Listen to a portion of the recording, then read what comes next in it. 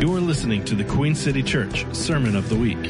For more information on this message and other resources, visit queencity.church. Some people don't like church. I am not one of those people. I went to church for a really long time before anyone ever paid me to be here. I took my kids to church. Well, I should rephrase that. Amy took our kids to church for a whole lot of years, and we never missed. And we just loved it. I don't really know why we loved it. We just loved it. We always had this sense of the presence of the Lord when we were with God's people, and we were just putting ourselves in a place where we could confess these things that we receive from the Lord together. There's something about that that's so incredible. One of the most important things about being a part of the body of Christ is that we get to bear one another's burdens.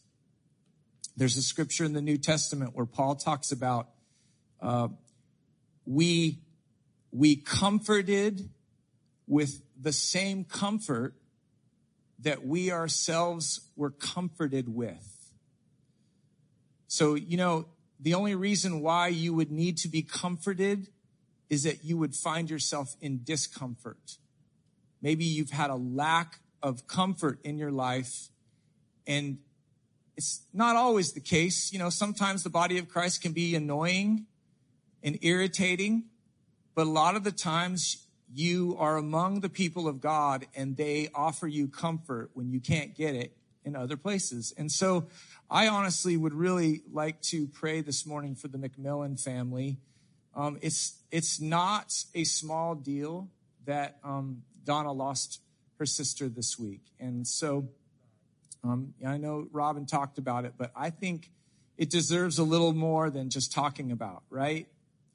So let's just do that. We don't have to move. Let's just agree together in prayer. Let's pray for the family. And Lord, I thank you that you don't leave us without. Lord, even in the times when we need comfort, you send your Spirit through your people to give us strength and comfort and encouragement. So, Lord, I pray for Donna and Robin and all of the family, Father, that you would speak through this suffering season, that you would be known in ways that you can't be known otherwise. And Lord, we thank you for the ever-present hope on the horizon of resurrection. We thank you for that eternal hope, Lord, that resides in us even now. In Jesus' name we pray, amen. Well, I'm what you call an accidental preacher. I was not on the schedule this week, but I think that the Lord did know that I would be up here this week because he started speaking to me immediately after my message last week. First thing he told me was, that was an incredible message, Andy. But all kidding aside, I oftentimes think about what I've said, and then inevitably questions arise to myself about what I said. And if you don't remember my message, we ended that message with really a rather simple take. I mean, it was like I was up here as Captain Obvious, and I was saying things like, trust God. Do you remember that part? It was kind of an important part of the message, right? The setup was a little better than the punchline, but nevertheless, trusting God was kind of the final nail in the coffin. And so I was thinking in the yard, I was standing in my yard. I have this burn pile where I burn leaves. So I was out in the yard burning stuff, and I was thinking about that concept of trusting God. And I was thinking to myself, I was telling people to trust God, but how do we actually do that? I was thinking, how does one actually do that? Because the danger of the Christian life is that you live only in the land of theory. I think a lot of us get lost in our walks with the Lord because we live in the abstract. We get inundated with the theoretical. And then we say things like, well, that's too hard to understand. That's for spiritual people to do. I'm just going to go on with my regular life and let the spiritual people give me little hints and clues from time to time. That's not what the Spirit is doing. The Spirit is inviting each and every one of us into a relationship of trust with Him. All right?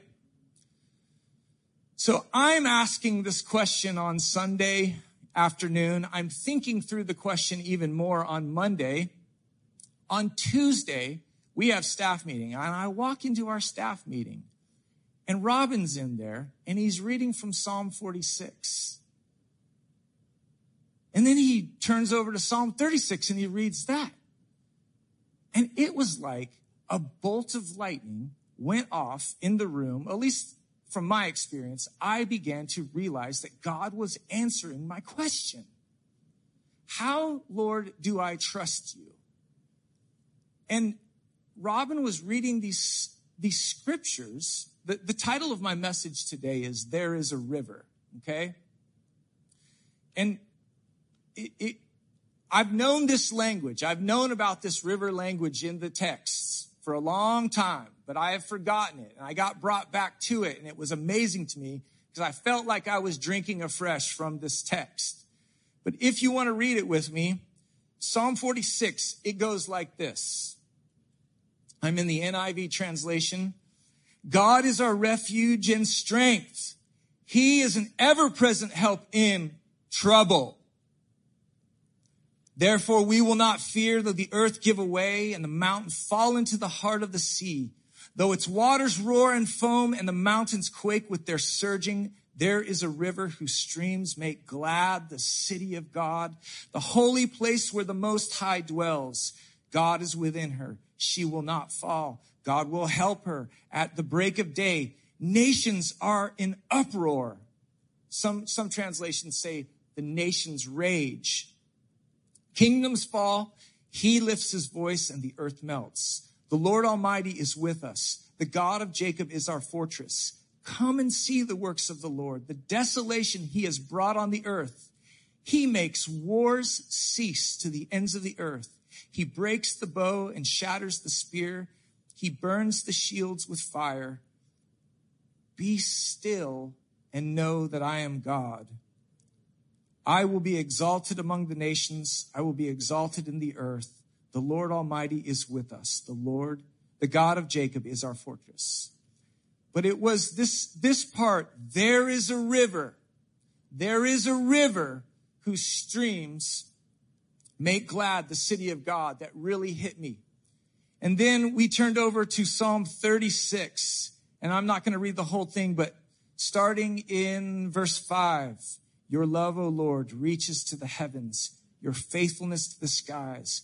Your righteousness is like the mighty mountains. Your justice is like the great deep. O Lord, you preserve both man and beast. How priceless is your unfailing love. Both high and low among men find refuge in the shadow of your wings. They feast on the abundance of your house.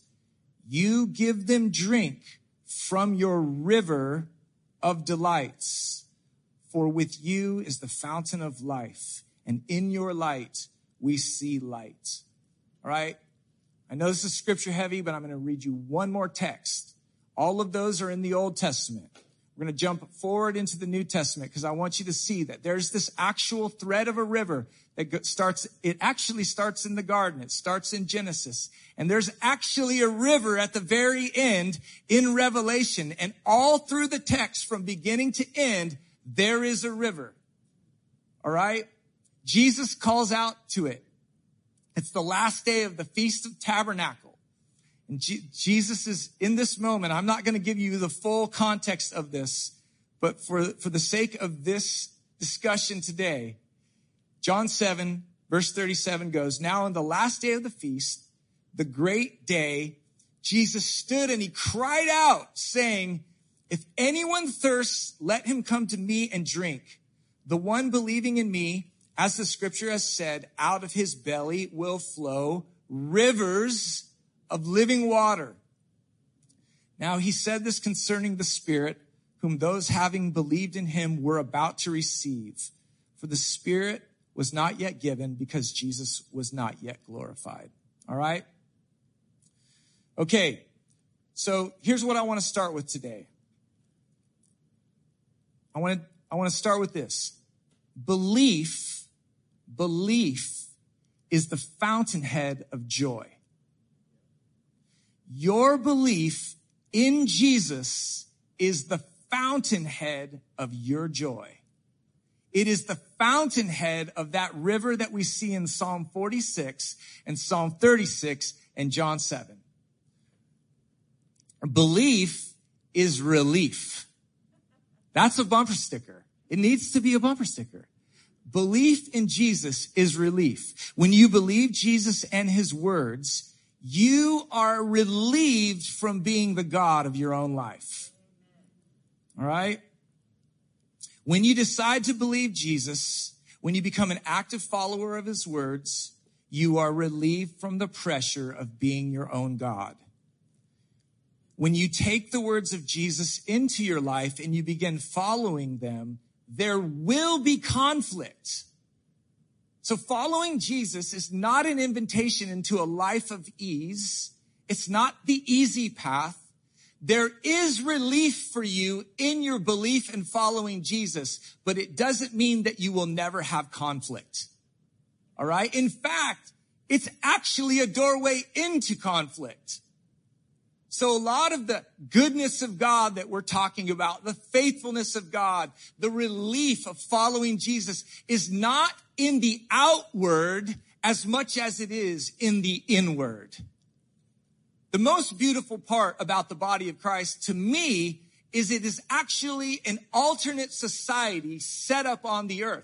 It's actually a colony of heaven. When you get a bunch of people that are walking around with this river of living water on the inside of them, it actually does change the outward. But sometimes it takes a little while. All right? So, when you become his disciple, you may have difficult circumstances in your life, but there is a river of the Lord, and it is ever present. Okay? Following Jesus is not easy, but it's worth it.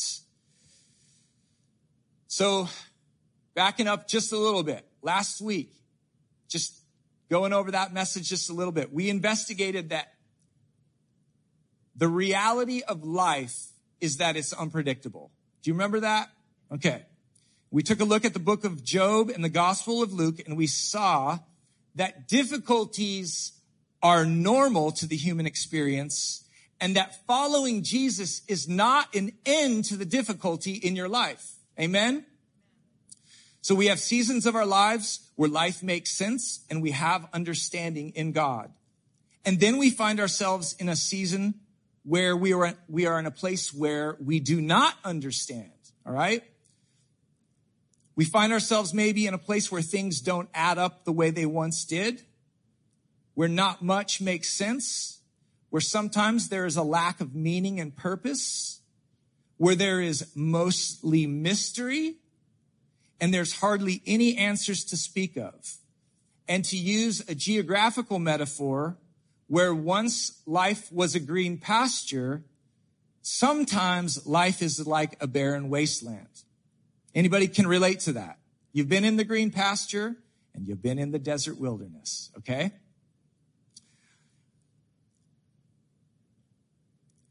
And we go through those times, those seasons of difficulty, and God reveals himself to us in a way that we do not understand. And so we say to ourselves, this cannot be God. Have you ever said that? Have you ever found yourself in a circumstance in your life that's very hard to understand? God has come to you in his unpredictability, in his unpredictableness, in a way that you do not understand. You find yourself discombobulated. You find yourself not knowing up from down, and you say to yourself, this cannot be God. God doesn't come to me like this. We have gotten so used to God coming to us in a way that we understand. And then he comes to us as the God that we do not understand. And our logic-loving minds are forced into a place where they can no longer trust in our own logic of God. And we then have to learn how to trust in God himself. We move from trusting in our idea about who God is over into trusting God himself. There is a difference between those two things. Are you with me? There is a difference between your current understanding of God and who God actually is. Would it be safe to say that you and I do not know all there is to know about God? But most of the time, we are walking around the earth like we do understand. We do understand some things about the Lord, but there is much that we do not understand. And it is a big relief to the saints of God to confess to themselves on occasion, there are things about God in which I do not understand. And when my life comes to me looking like something that I do not understand, and my idea of who God is suddenly proves unreliable, that is not God leaving you behind. That is God leading you to the place where he can reveal to you who he actually is. So we oftentimes think we are trusting God, but then we find out we are just trusting in an idea of God. We don't really find out if we are trusting God or if we are trusting in our idea of God until God allows circumstances in our life that challenge our working definitions of God's faithfulness. I was having a great time in worship this morning. When we were singing Sarah's song, King of My Heart, it has to be one of the best songs written in the last 100 years. I'm not kidding. That song doesn't lose its juice.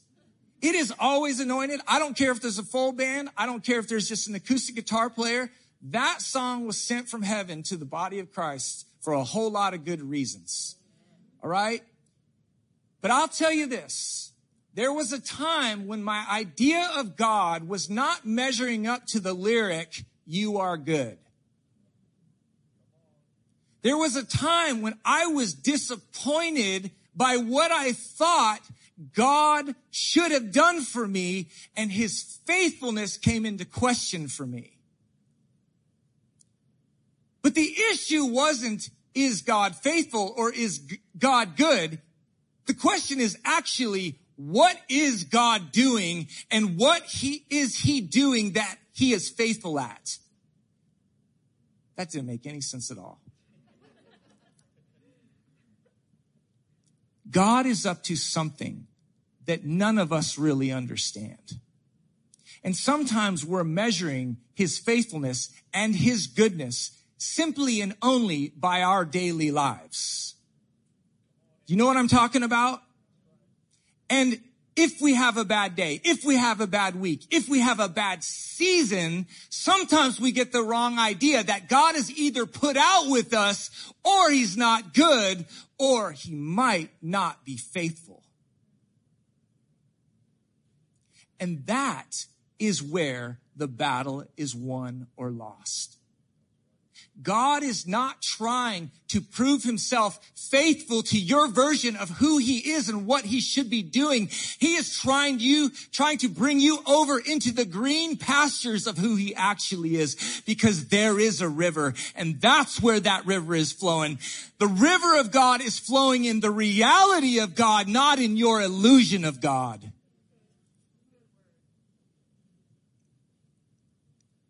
God is taking us to reality, and reality is always better than illusion.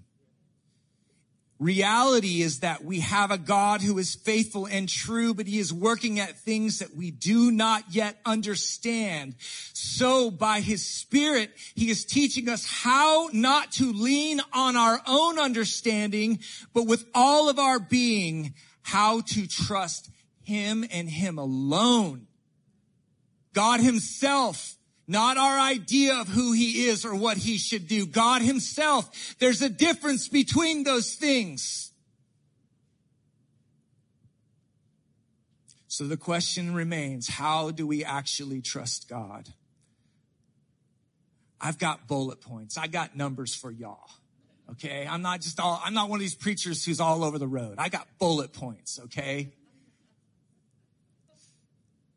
I said this thing to Amy this week. I said, I've got this thing that I want to say, but I don't think I can say it from the pulpit.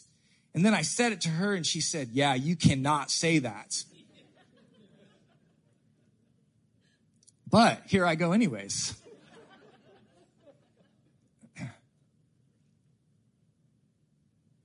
I am discovering that I can't really know God until I do not understand him. So many of us are stuck in our relationship with Jesus because we are working only from what we understand about him. And what we understand is so limited, and our instincts are screaming at us that we're totally bored. We're totally bored in our walk with Jesus. But we refuse to get off the thing that we understand to go into the thing that we don't understand. So God in his wisdom allows circumstances in our life that can only do nothing but totally mystify us. It is only in your mystification, in your misunderstanding of the Lord, that he can actually reveal himself as he really is.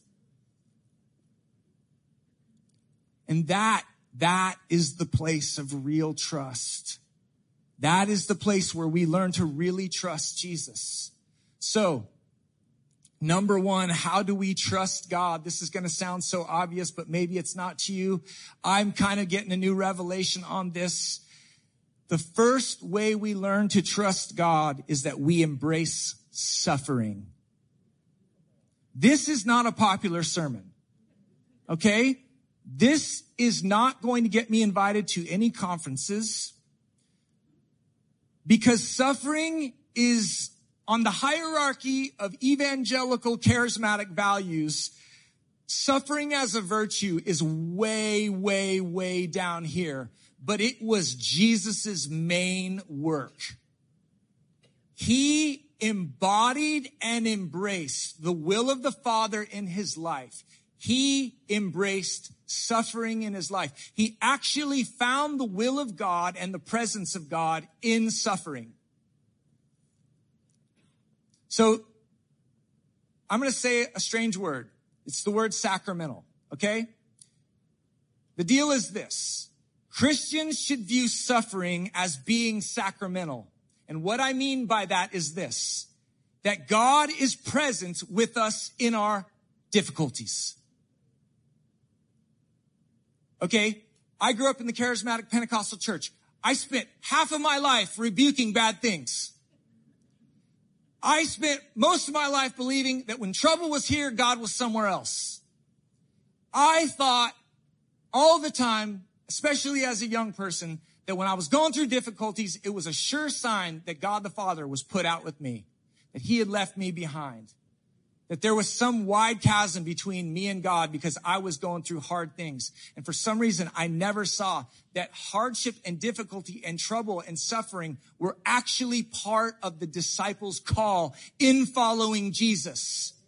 And when a person is going through troubles, many kinds, various kinds of troubles, James, the apostle, said, count it all joy, and I did everything but that. I actually thought it was a disqualifier. I thought it was actually something I needed to be rescued from. I actually thought it was something to get out of my life, and all the while, the Spirit is beckoning me into it, and He's doing His best work through it. So if you have difficulty in your life, you are actually experiencing revival. If you have trouble in your life, you are actually in the seedbed where the Holy Spirit does His most potent work. If you feel hidden, if you feel unseen, if you feel like you're walking in the darkness, you are in the very place where God does the most of the time. God is not spanning the earth looking for stages with lighting rigs and PA systems in order for Him to be able to move. God is on the move through suffering the most all the time. Do you know why this is true? Because life on earth is hard and most people are experiencing difficulty most of the time. If you can't find God in difficulty, then you can hardly ever find Him. Do you know, if you can't find God in difficulty, then only the richest 1% in the world could ever actually enjoy life on earth.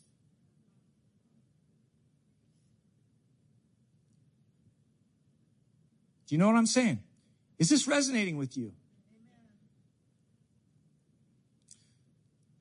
We trust God by embracing suffering. Our mindset should be that when difficulty is present, so is God. Trouble is not the absence of God. Trouble includes the presence of God.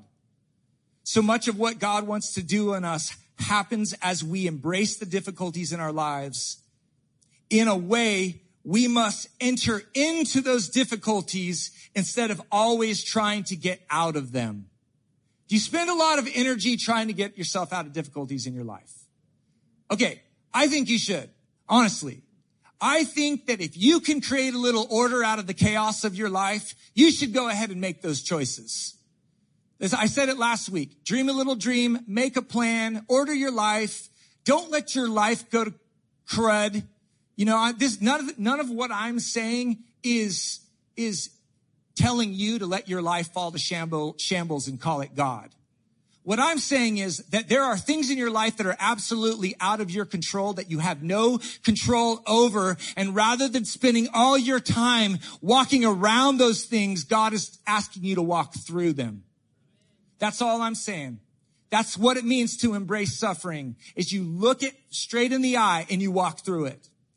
Graham Cook puts it like this. This is so genius. I love this. Sometimes I wish I was Graham Cook. He says this: when you're not fully trusting in the Lord, you're concerned mostly about being rescued. I'm a Christian. Get me out of here. And the Lord is saying, you're kidding, right? I want to teach you who you are in this situation. In some of our situations, He gives us power and authority to move. And in other situations, He gives us patience, because that works just as powerfully, and it's just going to take a few extra weeks. That's pretty good, isn't it? Anyone can go a few weeks with some challenges.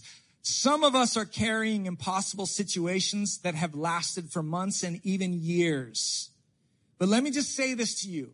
For those of you who have carried stuff for years, suffering is not a life sentence for ongoing lament. Suffering is not the same thing as never living without joy. When you hear me say suffering, I'm not talking about not living your life without joy. I'm saying you will suffer, and the river of God is present in your life through it all.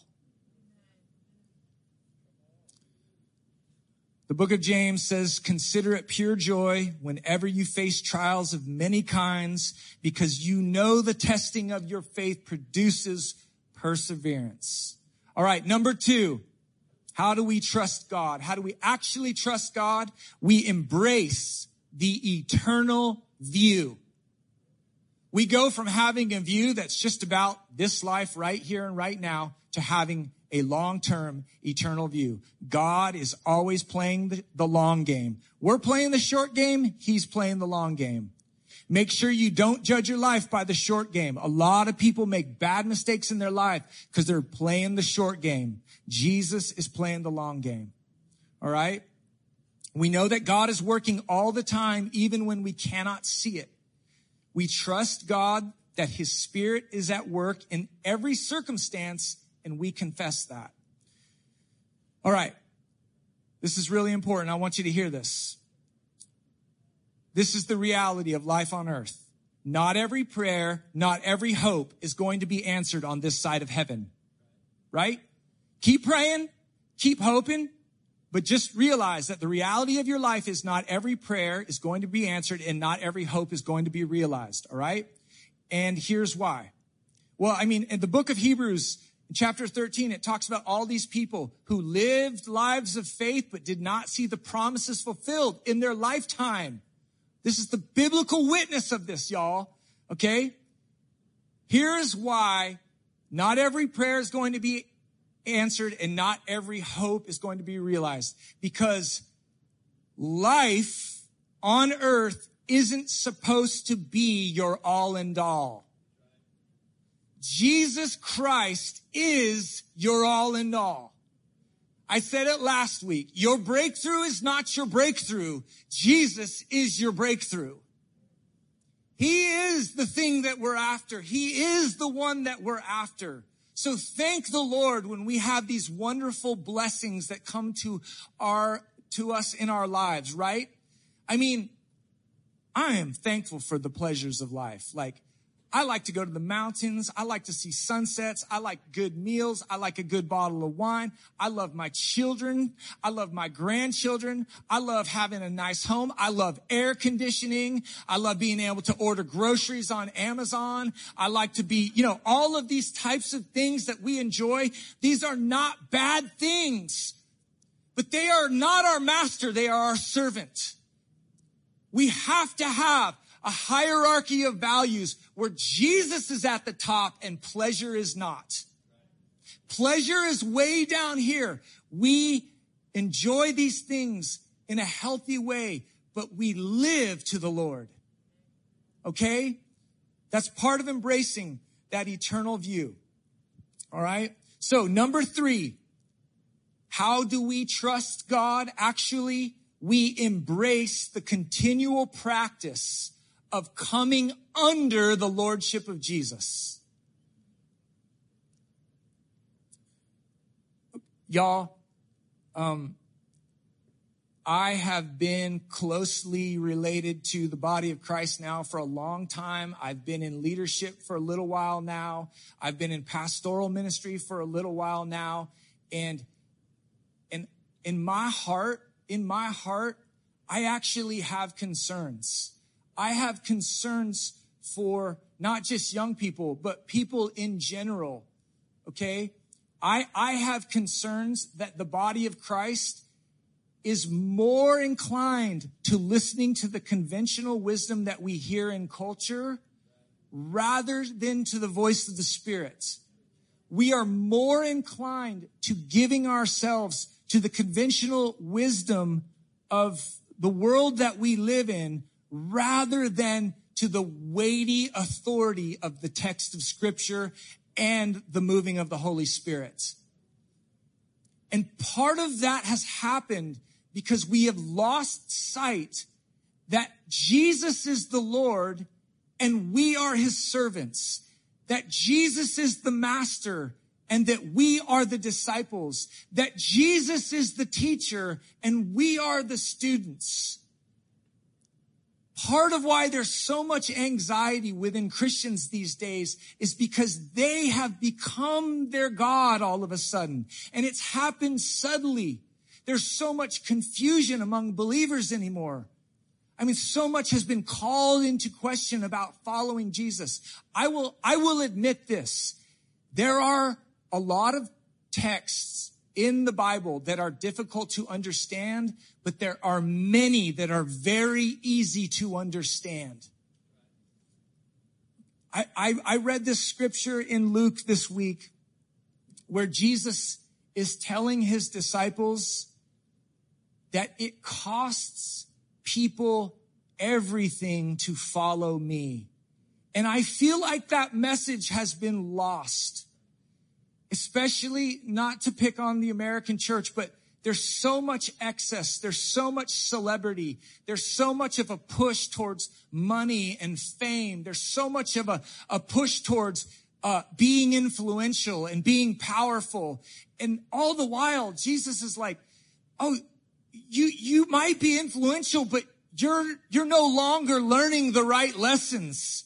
You're totally infatuated with how bright you're shining, and you're not learning these virtues of humility and peacemaking and loving your enemy and loving your neighbor and walking in humility and getting free from sexual sin and loving and honoring your parents and taking care of the elderly and infirmed and feeding the poor and distributing money to those in need. You've gotten so in awe of all that you're doing that you've actually forgotten who I actually am. And so I get this sense that the lordship of Jesus Christ is going to become a really important theme in the body of Christ. The people of God have to come back under their God. Amen?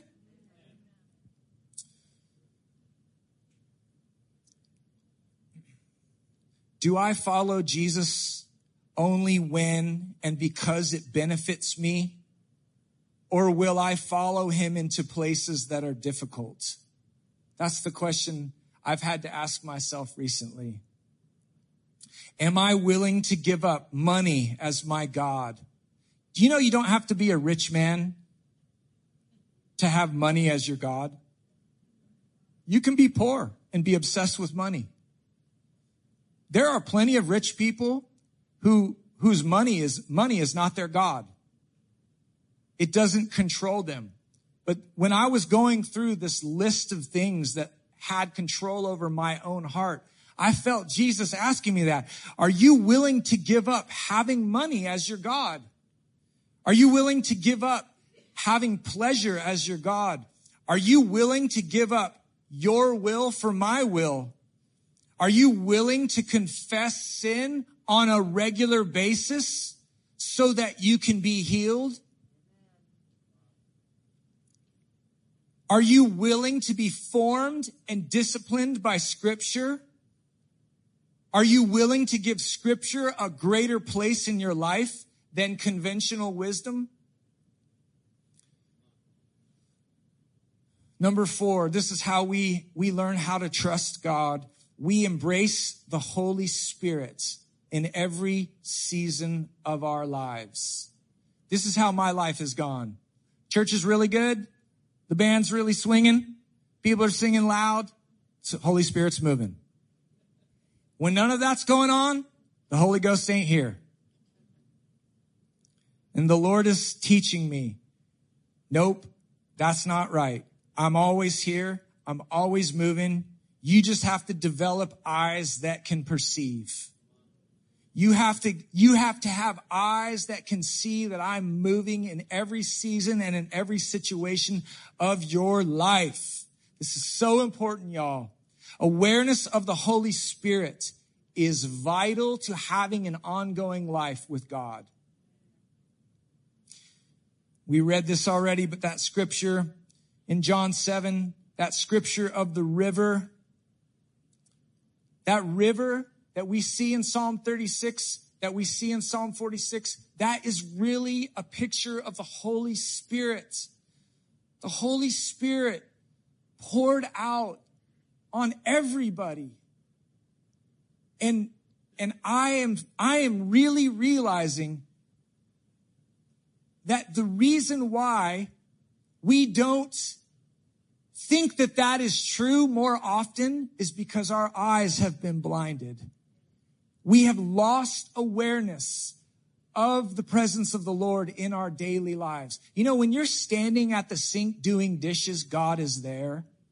The manifest presence of God, if you're standing at the sink and your kids are running through the house like maniacs, the Lord is there.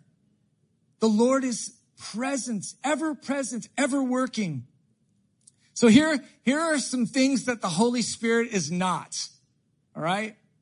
The Holy Spirit is not you having a good time at church. All right? So you can't judge the Holy Spirit by whether you've had a good time at church or not. Even if you've had a good time, which we hope you have, we want you to have a good time at church. That is not necessarily the same thing as God moving. I think he was moving, but it's not the only way he moves. All right? You can actually go to church and have a really bad time and God still moved mightily. In fact, me and my wife have this conversation all the time. One of us had a great time in worship. The other one says, is there a God? Do you know what I'm talking about?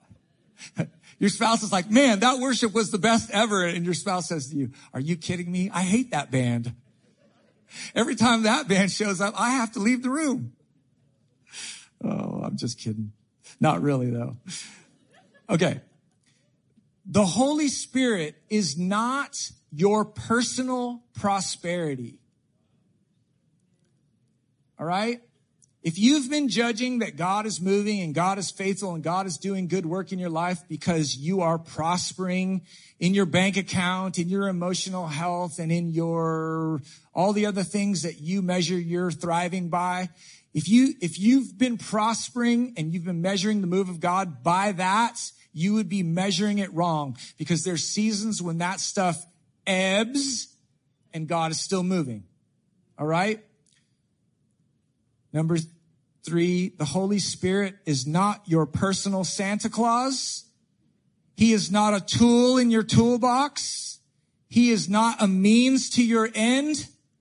The Holy Spirit is the third person of the Godhead Trinity and is the gift of God's presence and power to us in every situation. So, do you know what it means?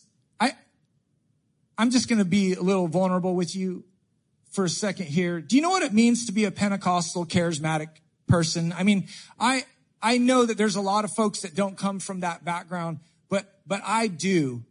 And I've been thinking a lot about what it means to be a Pentecostal person. Somebody who believes in an ongoing manifested display of the Holy Spirit in power.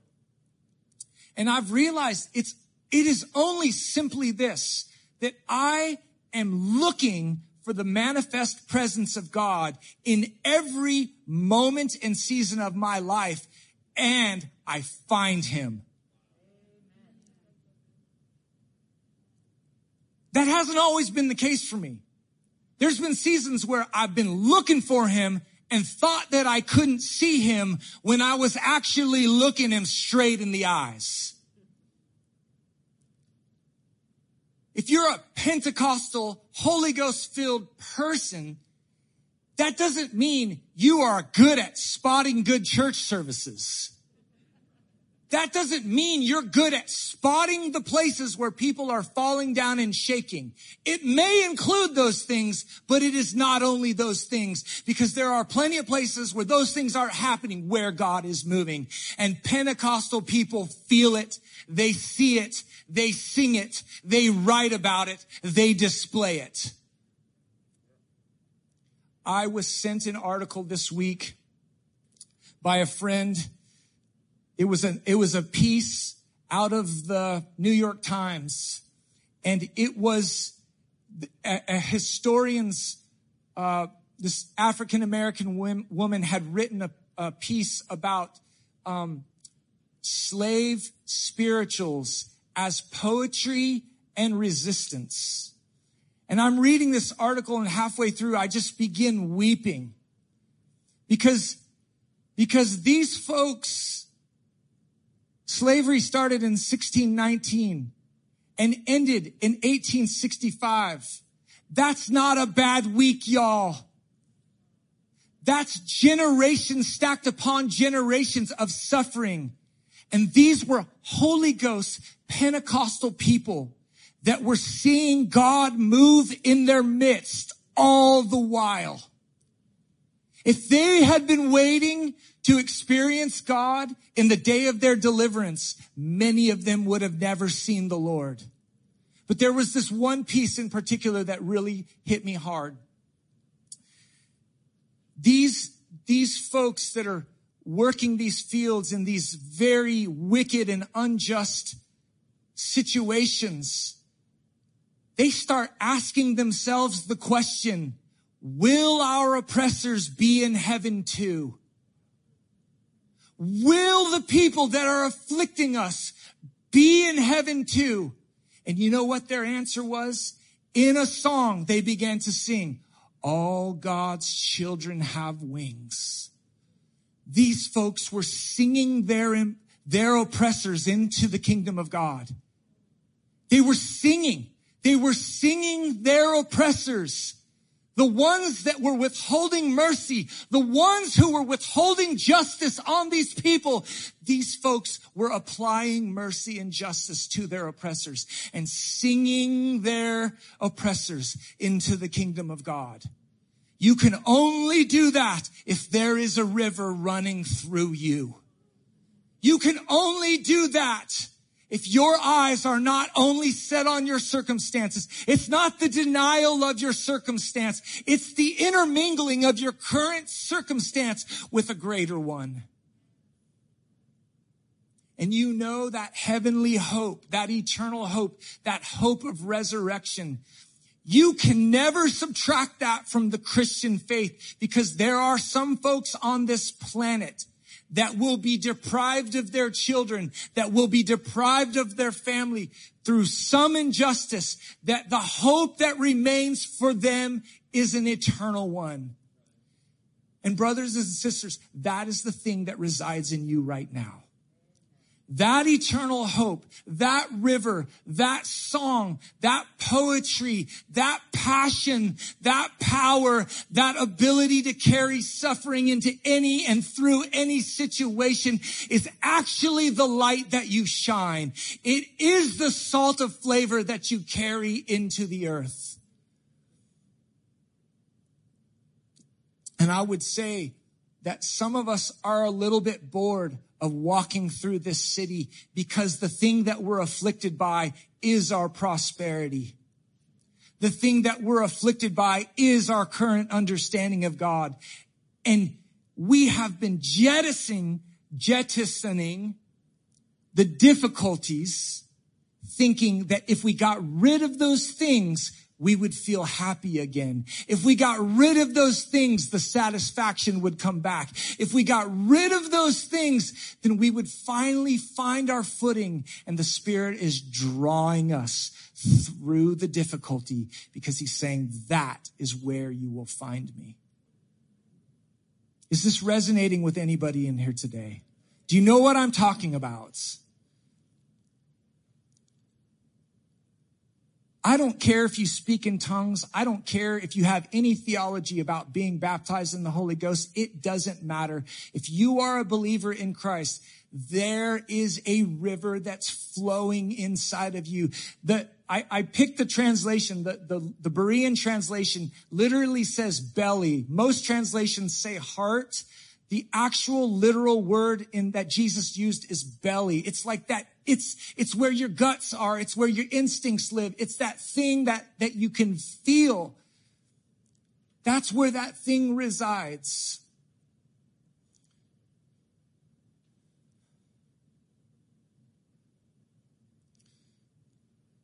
The true mark of a Christian is not that you never suffer. It's not that you are always prospering.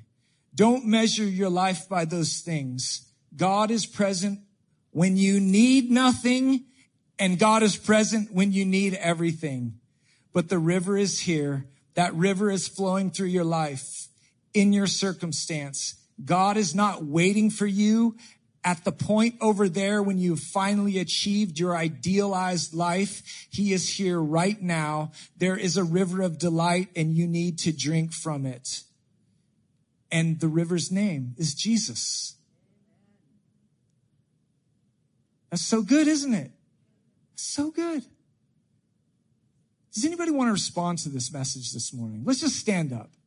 Let's do that. I don't know what else to do. I mean, I guess I could say stand on your head or something like that, but standing is a good thing as any.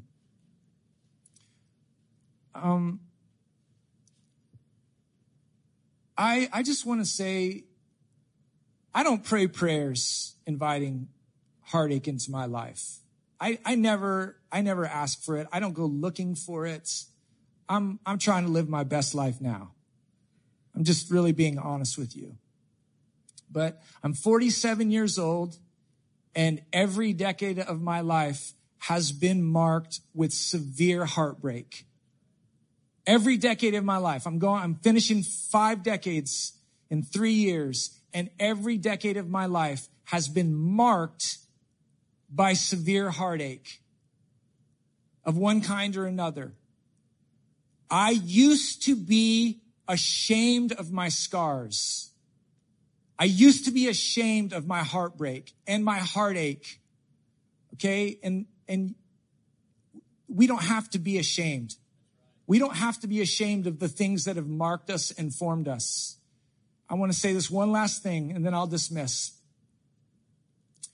The Renaissance painters, they would often paint pictures of Jesus, and he would have porcelain skin. His face was porcelain-like. But I have this theory that was an inaccurate representation of Jesus, because Jesus was scourged so badly. He was marked so badly. I believe that cat of 9 tails oftentimes did not just hit his back and sides. I'm pretty sure it got his face too. And in the text, we see after his resurrection, many times he was not recognized by the people who knew him the best. And my theory is that he was scarred in his face too. Isn't it interesting to think that the God of the universe would humiliate himself, humble himself to become a human being, and then after he suffered and died, thought it was a good idea not to lose the scars on his hands and feet and in his side and maybe on his face? That we would actually know him, that his scars would actually be his glory, his crown of glory that we would gaze upon for all eternity. Isn't it incredible to think that? And I imagine as you and I are made in his image, those scars that we have gained through this life that we will carry into the next phase of our existence someday, we don't have to be afraid of those things or ashamed of those things. Amen? Jesus, we love you so much. We thank you for your presence here today. We thank you for your faithful work that has started in us at some point in history, even when we weren't aware of it. All the days, Jesus, that we haven't been aware of your power working in our life, we just want to acknowledge and say thank you for moving, and even when we don't see it, and acknowledge it. Lord, it's our prayer today that you would truly open the eyes of our hearts and that you would lead us through and past our misunderstandings of you, out of our illusions, into really trusting you, into a radical life of trust. In your name we pray. Amen. Y'all can be dismissed. You've been listening to the Queen City Church Sermon of the Week. For more information on this message and other resources, visit queencity.church.